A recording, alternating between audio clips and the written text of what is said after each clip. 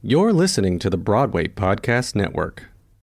When you need mealtime inspiration, it's worth shopping Kroger, where you'll find over 30,000 mouth-watering choices that excite your inner foodie. And no matter what tasty choice you make, you'll enjoy our everyday low prices, plus extra ways to save, like digital coupons worth over $600 each week. You can also save up to $1 off per gallon at the pump with fuel points. More savings and more inspiring flavors make shopping Kroger worth it every time. Kroger, fresh for everyone. Fuel restrictions apply. Another day is here, and you're ready for it. What to wear? Check. Breakfast, lunch, and dinner? Check. Planning for what's next and how to save for it? That's where Bank of America can help. For your financial to-dos, Bank of America has experts ready to help get you closer to your goals. Get started at one of our local financial centers or 24/7 in our mobile banking app.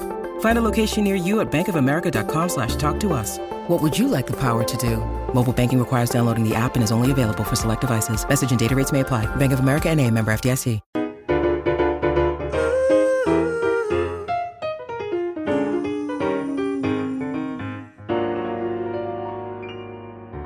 Adrian and Sean, welcome to Token Theater Friends. I'm so happy to have you here. So who do you play in Black Odyssey? I play Alessandra Sabine in the Black Odyssey, as well as two other tertiary characters, Circe and Charybdis, who was a part of the Sirens.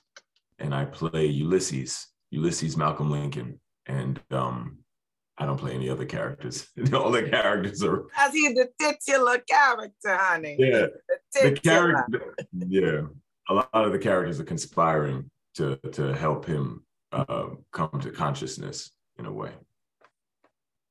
Black Odyssey is, let's say, like an updated version of the Odyssey that we know. Like, how would you describe the play? Well, I would say it feels more like a retelling. The play plays as a fever dream in a way. It happens while Ulysses is under the knife for a condition called hydrocephalus. He's being treated for it. And as he's being treated, he's hearing voices and seeing visions of his ancestors and of his family, things that are happening in real time and things that are happening in the past and present and future. And a lot of these interactions are part of a conspiracy in order to bring him back into consciousness so he can see his family. And he could be healthy and present for them. Right, yeah. Marcus Gartley is a genius, and I don't think I have to tell you this, like, you know it very well. So how is it to open a script by Marcus and just dive into it? Like, just can you brag about it? Like, I'm sure it's incredible. All the time. I mean, I met Marcus very early on in the beginning of my career in New York.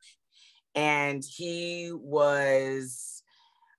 saw me in a play and he invited me to sort of join his circle of actors when he would write and have readings and workshops. So I have been on the Marcus Gartley train for over 10 years, and I have loved every single thing that he's done. And he and I always promised to work together.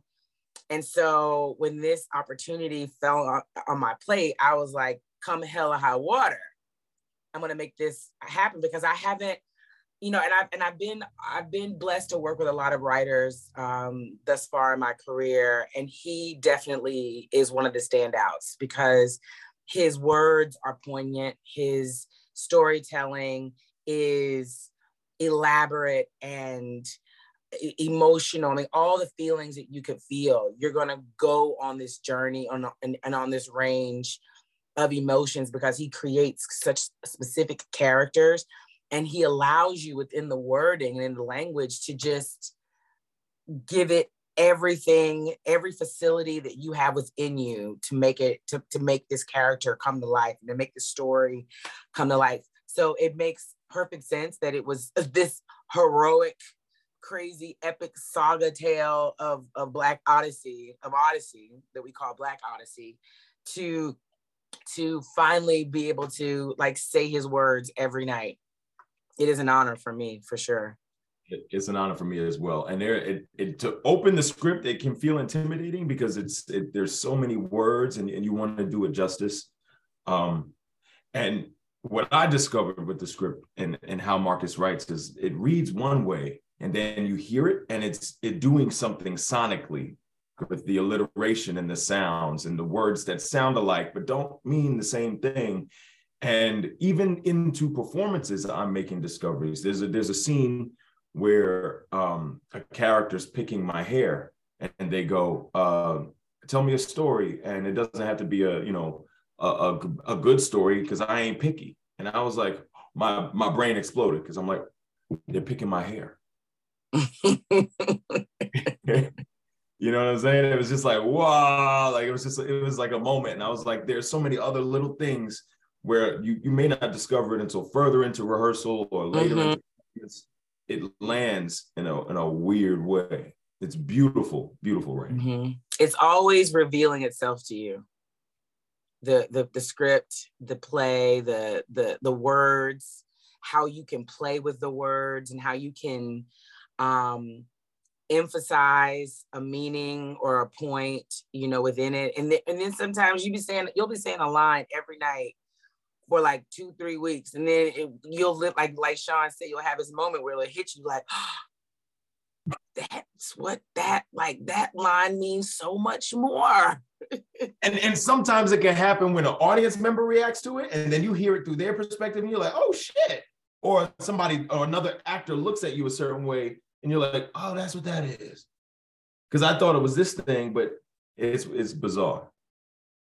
That's also so cool though, because like I'm pretty sure that in a parallel universe, Marcus is Secretary of Education, because at a time when, like we are being told that classics and history should not be, taught or visited, he's doing this incredible thing, which is like reworking the classics to be able to include Black history and merge them and see like this is why both are important and you can't like disregard one or the other. So you kind of already touched on what you discover about the play every night, but what have you discovered about, I guess, the way history is written, the way history is told by doing this play with him?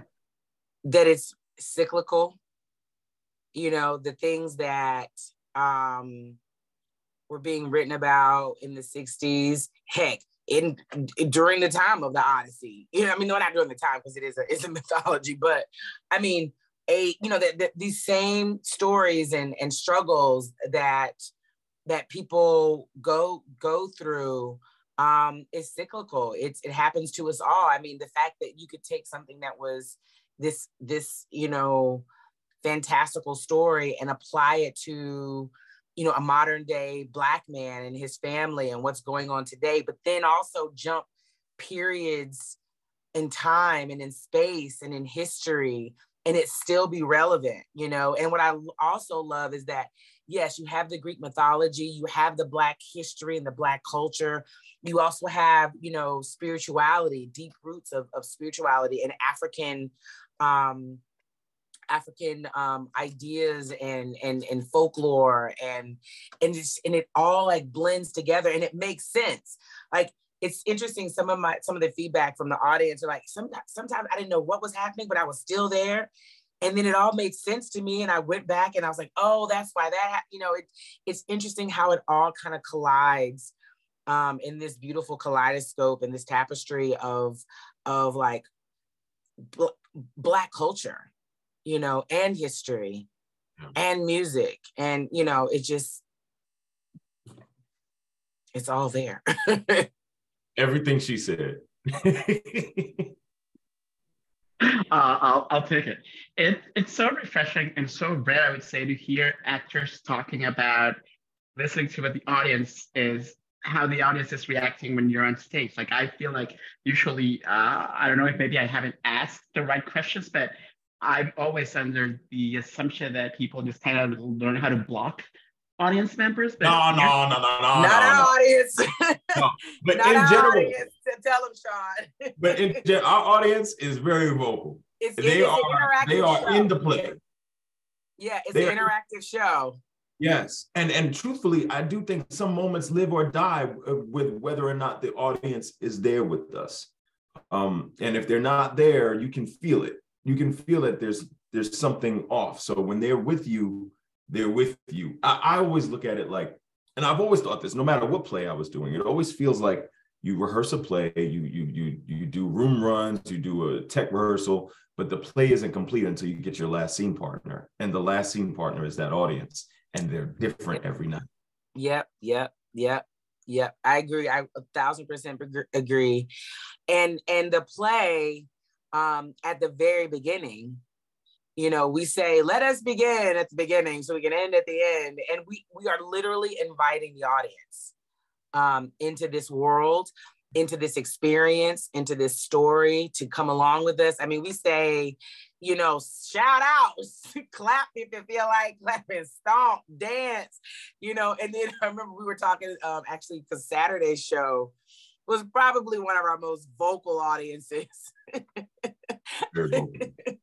That we were like, okay, y'all, okay. I mean, at one point, you know, there are moments of the show where you feel like you're watching, you know, our version of like Good Times and the Jeffersons, like together with the family dynamic, right?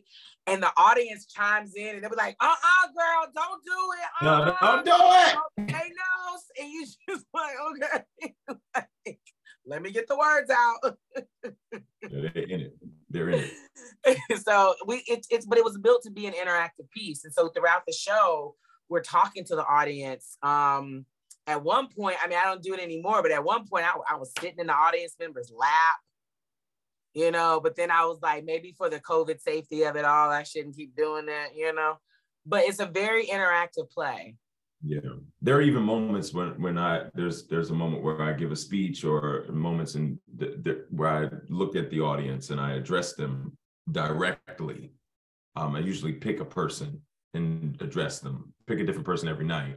Or even there's a moment where we do the sirens, where we do like a musical number, and I have eye contact because my character is looking for help in the moment. So I look at an audience member like, help me, please. Like, you know, because they're there.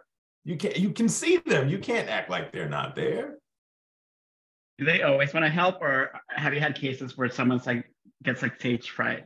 There was one person when I pointed to them and they like shuddered a little bit, like me, like, you know, because it's a deep moment. So when I pointed to them, I could tell that they stopped breathing. But I'm like, no, you came here to be a part of a show. You're not. This is not the show to come and be like, entertain me. You can't just sit in the audience and just. It's the type of show where you have to be a part of it. You're in there. You're in the room. So it's almost like the audience is kind of like an extra like Greek chorus, right? It should be. Well, the audience is a character. Trust me, they're a character in the show, even when they're silent, you know, because that even speaks, you know, and a lot of times actors think when an audience is silent that they're not engaged or involved. But, you know, I take that as they're just listening deeper. We were just talking about that yesterday. Yeah. Because sometimes we do get, you know, or we get a really quiet audience and it's like, what do you do then?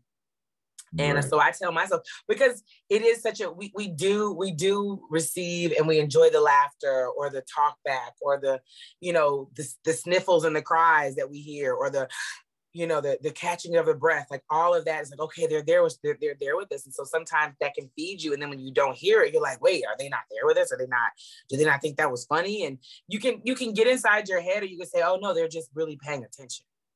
Right. Or they're listening, they're quiet throughout the whole show. And then you hear someone blowing their nose, like during a sad scene. And you're like, oh, they're there. They're there. They're still there.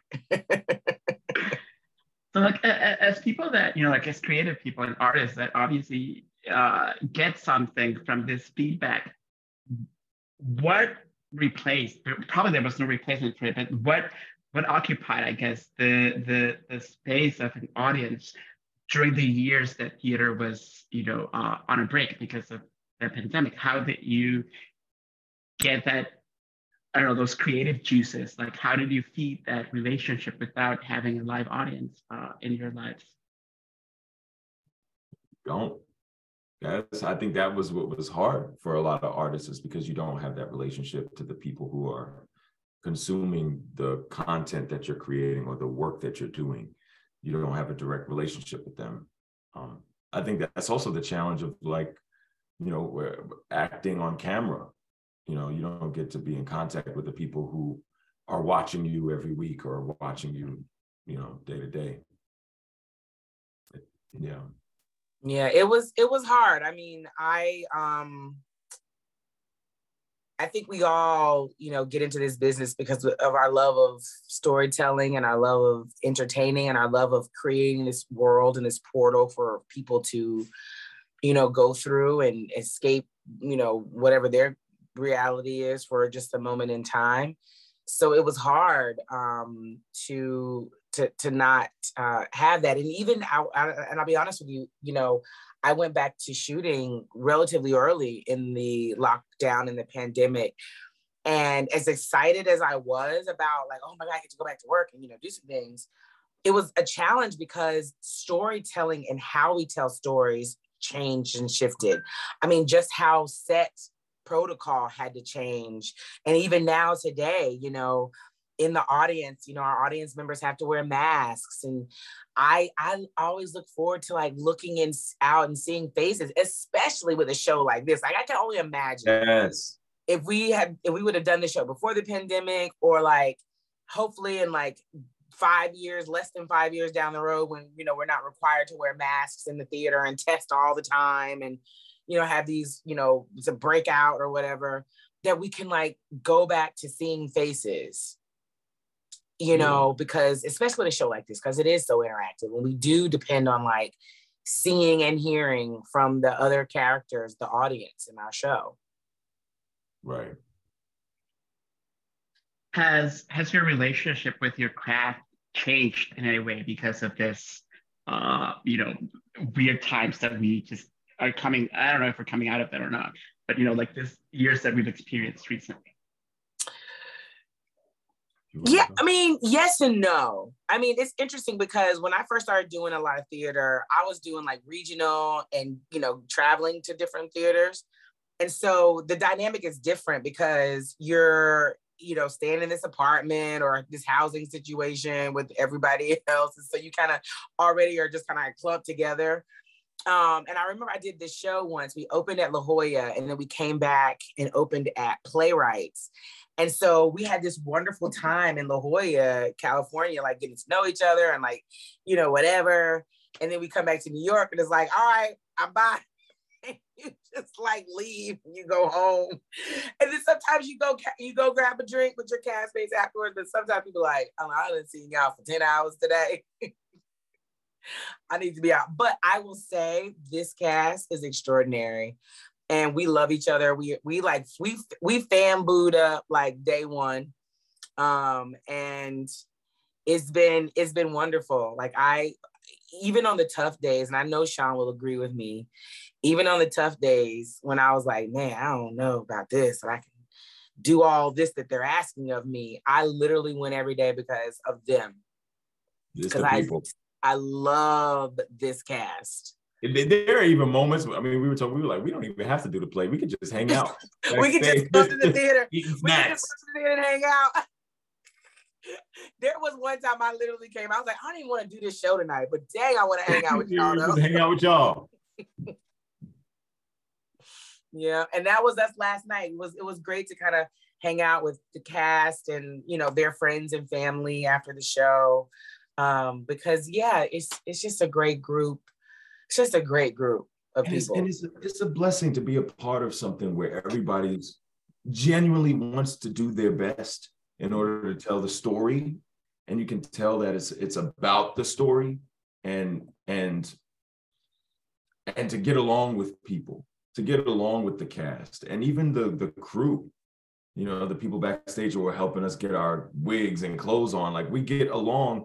And that's a blessing to have that, because it doesn't always turn out that way. Sometimes it's the exact opposite. Okay, so Adrian, I am about to do some cross-referencing, I guess, to other episodes. So I will ask Sean a question that we've asked you in the past. So I'm not trying to bypass you or ignore you, but if you want to know what Adrian said, go back and listen or watch our episode with Adrian, which is like a fantastic episode, by the way. So, Sean, the question for you is Awesome. why theater? Why did you want to become an actor? Whoa. Okay. Well, I was always an imaginative. I grew up as an only child, and I grew up in a housing project. And being an only child in the housing project, you sort of become self-reliant on your imagination. And so I had a really wild imagination. I fell in love with make-believe at an early age. I would make believe everything in my room. I'd be doing sailing ships and shit, doing crazy stuff in my room. And as I got older, I never grew out of it. And I found the closest thing I could do to living make-believe as an adult, which is this. And then eventually finding purpose within that and then being like, oh, I can use this to affect other people. It's not just like a selfish pursuit. It's actually something that I can do to be of service. And so that's where it came from, just the love of make-believe and imagining something or escaping or finding something new within myself that I didn't know that I had. And I've tried other things, tried a lot of other things, and they didn't work. And I was like, okay, this is what I'm supposed to be doing. Okay, now I want to know, what have you tried? And I don't think I ever asked you this, Adrian. Like, have you tried something that's not what you do and do so well and love? Yeah, I tried a lot of shit. It was like, at one point, okay, so like, at one point I wanted to be a forensics detective. So I went to the high school for law enforcement and public safety, studied forensics, and was like, I want to do this thing. Then we went to a real forensics lab, and it was nothing like it was on TV. It was nothing like CSI. It was like cold, fluorescent light, white walls. I was like, where's the blue light? Where's the suits? Where's the dimly lit labs? And it didn't look like that. So I was like, oh, I want to be on the show. I don't want to do this every day. I've tried, I thought I wanted to be a radio broadcaster. I thought I wanted to be a newscaster. There were a bunch of things I tried. A model. None of that shit really clicked. You could still model, Sean. Hey, you think so? Might have to trim that down a little bit up top. Yeah, and me quickly, I think every actor, goes through a journey of several jobs. I was in marketing and advertising before I even moved into the arts professionally, and went back to graduate school and got my degree and so forth. So I was an event planner, and I worked with major Fortune 500 companies and helped them achieve their vision for their marketing campaigns. And then when I was that struggling actor, I did everything from working in a cookie shop. I was a nanny for years.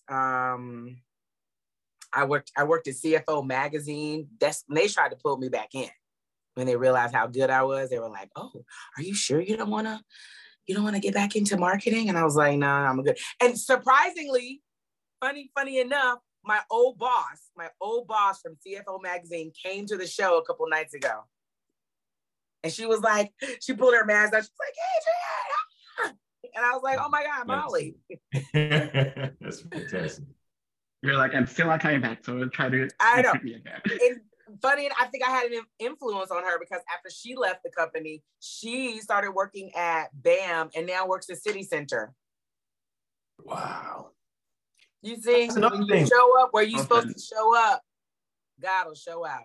Yes, and sometimes when you follow the thing that you're supposed to be following, you even said this, Adrian, when you follow the journey that you're supposed to be following, it leads others to where they want to go. It inspires others to do the same. Mm-hmm. We get deeper now. We're talking about the odd jobs that we were doing to survive. I was like a cater waiter. I was a tour guide at Radio City. I did a lot of shit. It's crazy. Like actors, we do a lot. Yeah. There are actors everywhere doing Question. stuff. I got a question. Can I ask a question, Jose? Can I? Ask who? Jose? To you. What was the job, or what was the where you were able to transition full time into being a professional artist? Like the acting job? Yeah, like when you were like, oh, I don't need to like do side jobs anymore. I can like, I'm a professional actor. My income draws primarily from this. I think it was voiceover stuff. Mm. And that's how I got my SAG card, through voiceover first. Mm. So yeah, it was like little narration gigs here and there, commercial here and there. And I was like, oh, okay, I can survive. You know. Got it.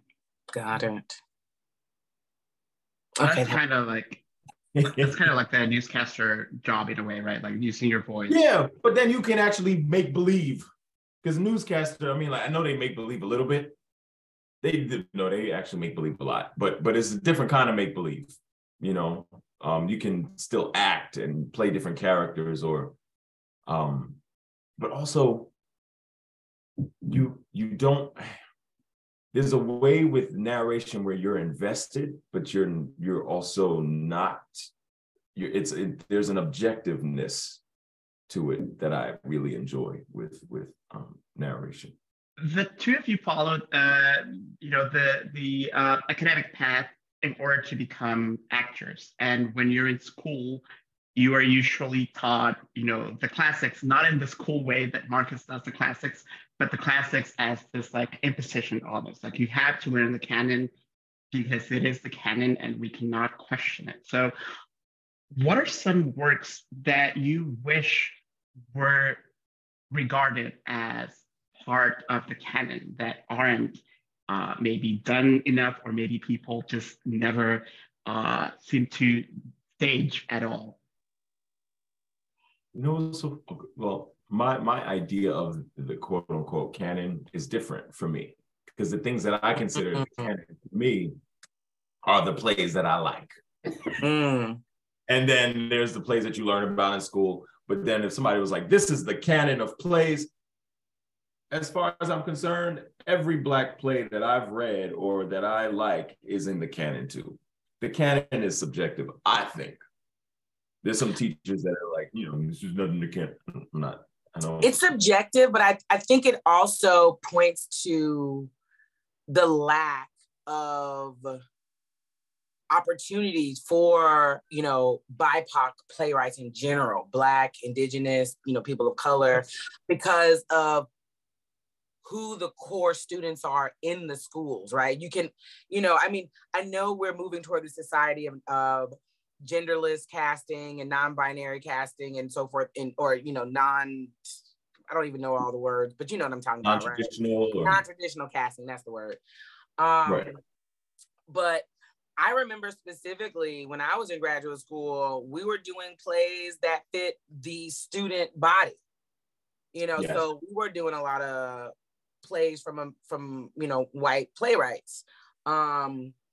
So I think that issue kind of needs to be looked at, needs to be looked at with a little bit more scrutiny, because then in that case, I think there are a lot of BIPOC artists that should have their work as being considered as canons in our literary work. Like I think Alice Childress, I think Pearl Cleage, I know we've done it. We've celebrated August Wilson. I know we've celebrated Lorraine Hansberry, as they should, but there's so many more. Amiri Baraka. Right, James Baldwin. There's so many people who I think work needs to be lifted up on a regular basis. I think there's a lot of playwrights who go unlooked because it's like if it's not celebrating the August Wilson and Lorraine Hansberry, then they don't deserve the light, but they just as much deserve the light. There's so many other stories that need to be told, but then because those stories aren't being told in the education system, there are artists coming up that don't get the chance to say those words, or that don't know that they are represented in text. Mm-hmm. that there are characters that are like them or characters that they could play. So many people, I remember being a young kid coming up looking for a monologue. And this is before I really was aware of August. As a kid trying to do monologue, just to do monologues at home. And I'm like, I had no idea until I became like a late teens. I was like, why didn't I know about this? And let's be clear, Marcus Gartley will definitely go down in that book of canon, of works that are playwrights whose work will be heavily cycled through the generations. I remember one time I was having a conversation with him and he told me he had 15 plays commissioned at one time. My God. At theaters around the country. And I was like, 15? You wrote that many plays? In addition to all these plays that you didn't get to know and learn about until you were done with school, what are some other things that you wish school included? Because I'm actually right now, the reason why I'm in Spain is I'm going to grad school, and in so many ways the academia seems to be so stuck in this very narrow-minded idea of how things should be done and how everything has to be like scientific process and all of this like very limiting and unimaginative ways of doing things. So what were some other things that you wish got taught in school?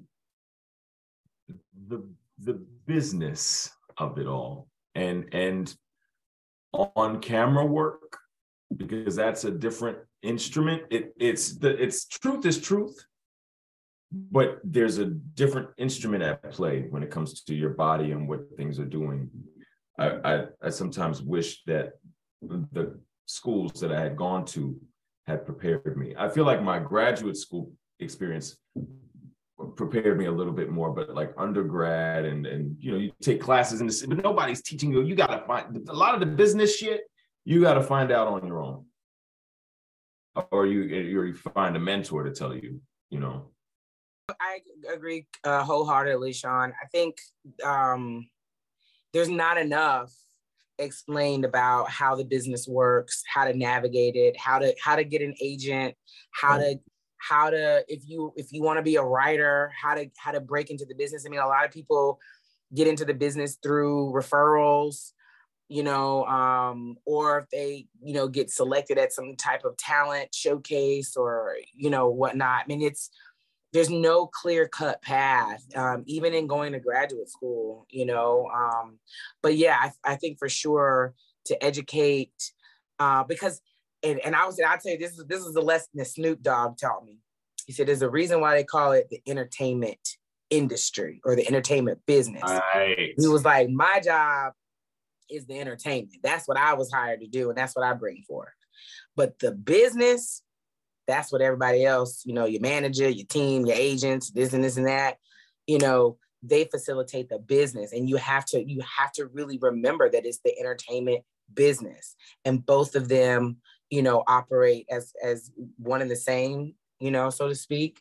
But a lot of artists just think, oh, I just want to do art. I just want to art. I was like, it's great, do art all you want to, but how much of the business do you know? And how much of the business can you navigate? And if you really want to make a living, it's just the understanding that one hand washes the other. Yeah, that was a masterclass right there. But the on-camera thing, I remember being in undergrad and like we were fighting for even in graduate school, we were fighting for like on-camera classes because it was a different thing. We found that it's just a different instrument. Like the equivalent of like a set change on a stage, on camera, all you got to do is look to the left and it's you telling a different story. It's a lot for the actor's instrument to realize, oh, this is a completely different thing. It's just not acting is acting, but there's so many different things at play, depending on what medium you're using. I remember the first few on-camera auditions I went to, and I was so nervous. And we actually did do some on-camera classes in graduate school. But the first few, I was so nervous because it was like, oh, what they don't prepare you for is now you're in a room with a casting director, you know, and they didn't seen how many people today, and they got you third of 50, or you the 50th of 100, you know what I'm saying? So you go in there with all this like anxiety, and I want to do good. So my first few auditions, I was so nervous, Jose, like no lie. I straight up looked dead in the camera's eye the entire time. Like a deer. I was like, whatever the line was, I was like, I know they looked at that camera and was like, she's not gonna make it. That's another thing they don't prepare you for. Like when you're on set and there's a camera that like this close to your face, and you're supposed to have an intimate moment with somebody, and there's this big black thing up against your face, and you're just like, and your acting partner's trying to do their best, trying to be as close to that camera as possible.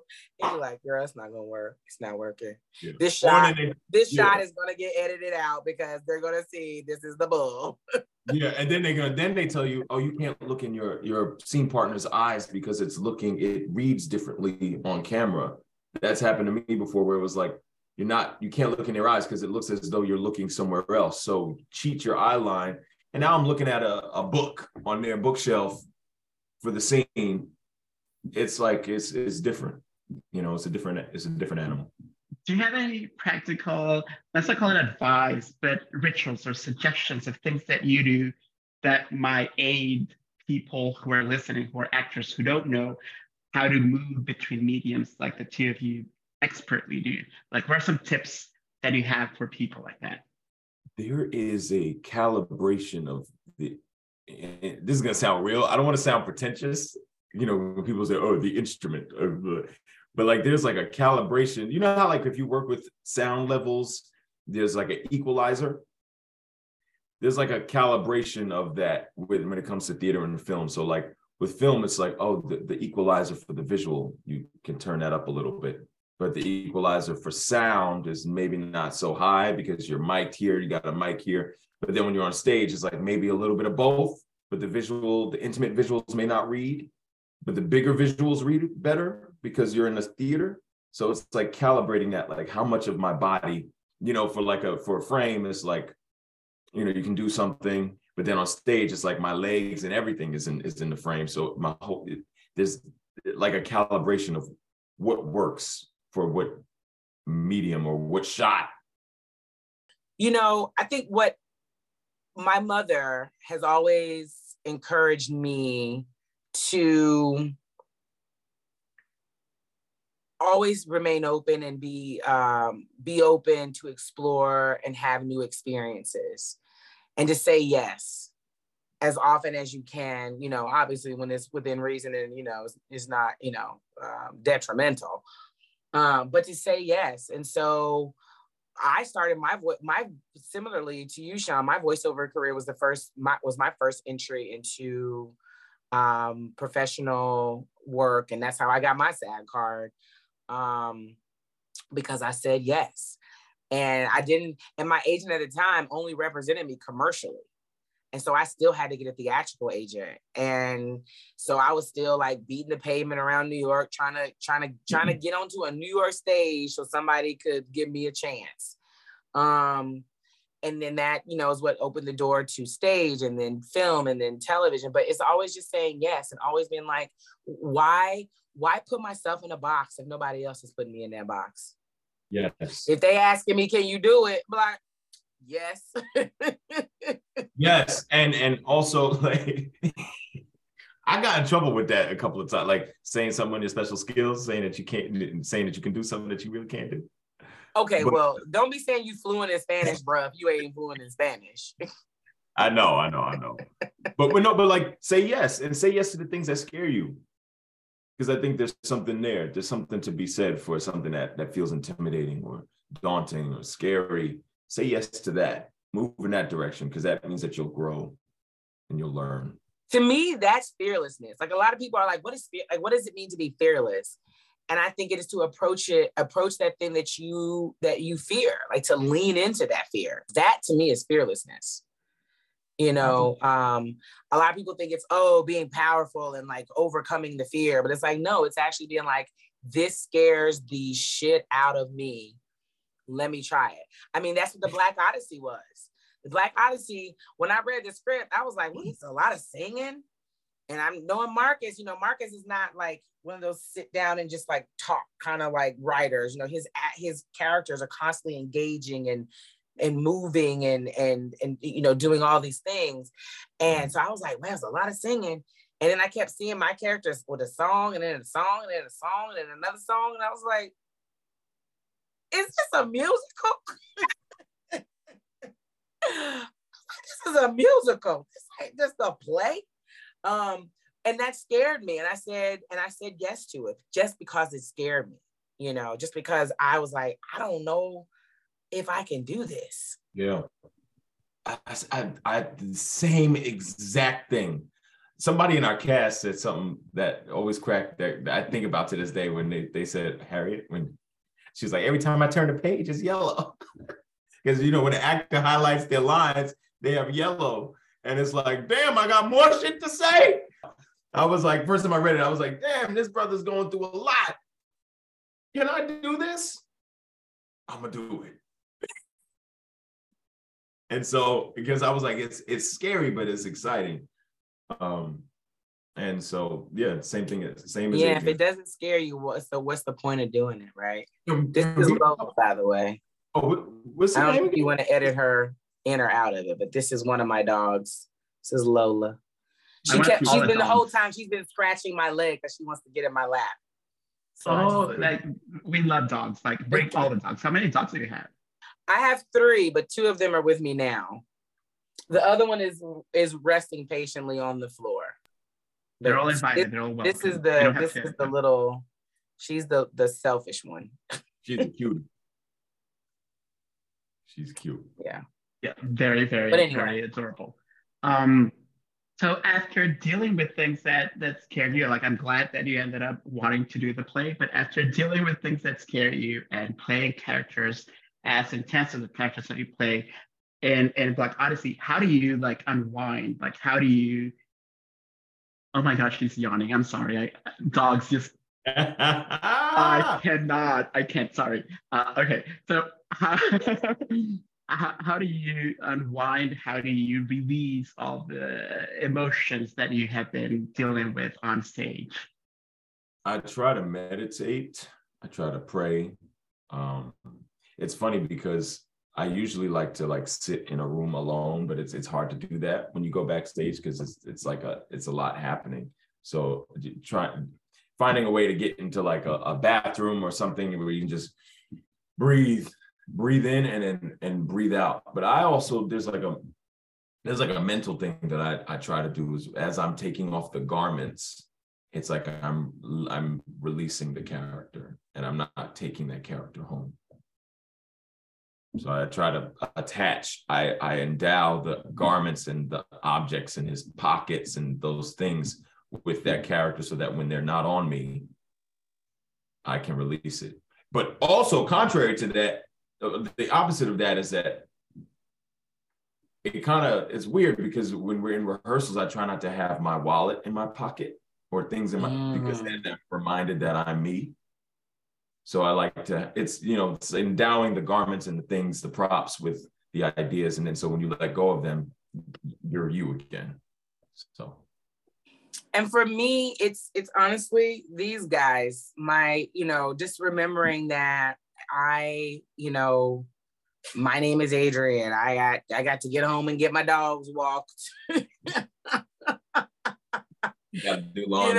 Things like that. Honestly, like it's so funny because most times nowadays when I'm doing like my meetings and stuff, I'm usually outside walking my dogs because that's a time and a space for me to kind of think and be in nature and be outside, and my energy responds well to nature and being just being outdoors. And so I'll take them on a walk. This is the only reason why I don't want to pick her up, because she can get a little demanding. I'll take them on nice long walks. I listen to music. Music is another big source of inspiration and just calmness for me. You know, when I'm going through something, there's a song, there's something that'll help me out. Would you like to invite our listeners or viewers to come see Black Artisan? Would we? Yes. Yes. Oh, yeah. Bring your ass to this play, please. Get yourself in them seats before they fill up, because they filling up. Yeah, they are filling up. We have had amazing audiences. Yeah. Like, seats are like almost, if not all full. Like, we've had, right. And just even for previews. Like the first 2-3 previews packed. It was like packed. I was like, wait a minute. We just like, and our first preview was like the second time we ran the show. Which is why I think we already been like, what is going on? Like, we literally only ran this show one time yesterday, and we having previews today. Yeah, it's wild. I was scared, but full audience too. But you know, we've had amazing audiences. They've been so generous. Yeah, they've been so generous. I mean, like, our first preview was like the show ran 3 hours and nobody left. And they were engaged the whole time. The whole time they were with us for 3 hours. They were like, it was long, but it was good. Right. Everybody was like, it was long, but it was good. Hey, it's Leslie Odom Jr. here on the Broadway Podcast Network to tell you about the Rise Theater Directory, a program of Maestro Music. Rise is a national online resource designed to connect and empower backstage and administrative and creative theater professionals from underrepresented backgrounds. If you work or aspire to work in the theater community, this can help you find your next project. And if you hire theater professionals, search the Rise Theater Directory to find your next team. Create your profile now and get more information by visiting risetheater.org. That's theater with an RERISETHEATRE.org, because only together we rise. Hey guys, it is Ryan. I'm not sure if you know this about me, but I'm a bit of a fun fanatic when I can. I like to work, but I like fun too. It's a thing. And now the truth is out there. I can tell you about my favorite place to have fun. Chumba Casino. They have hundreds of social casino style games to choose from with new games released each week. You can play for free anytime, anywhere. And each day brings a new chance to collect daily bonuses. So join me in the fun. Sign up now at ChumbaCasino.com. No purchase necessary. VGW. Void where prohibited by law. See terms and conditions. 18+.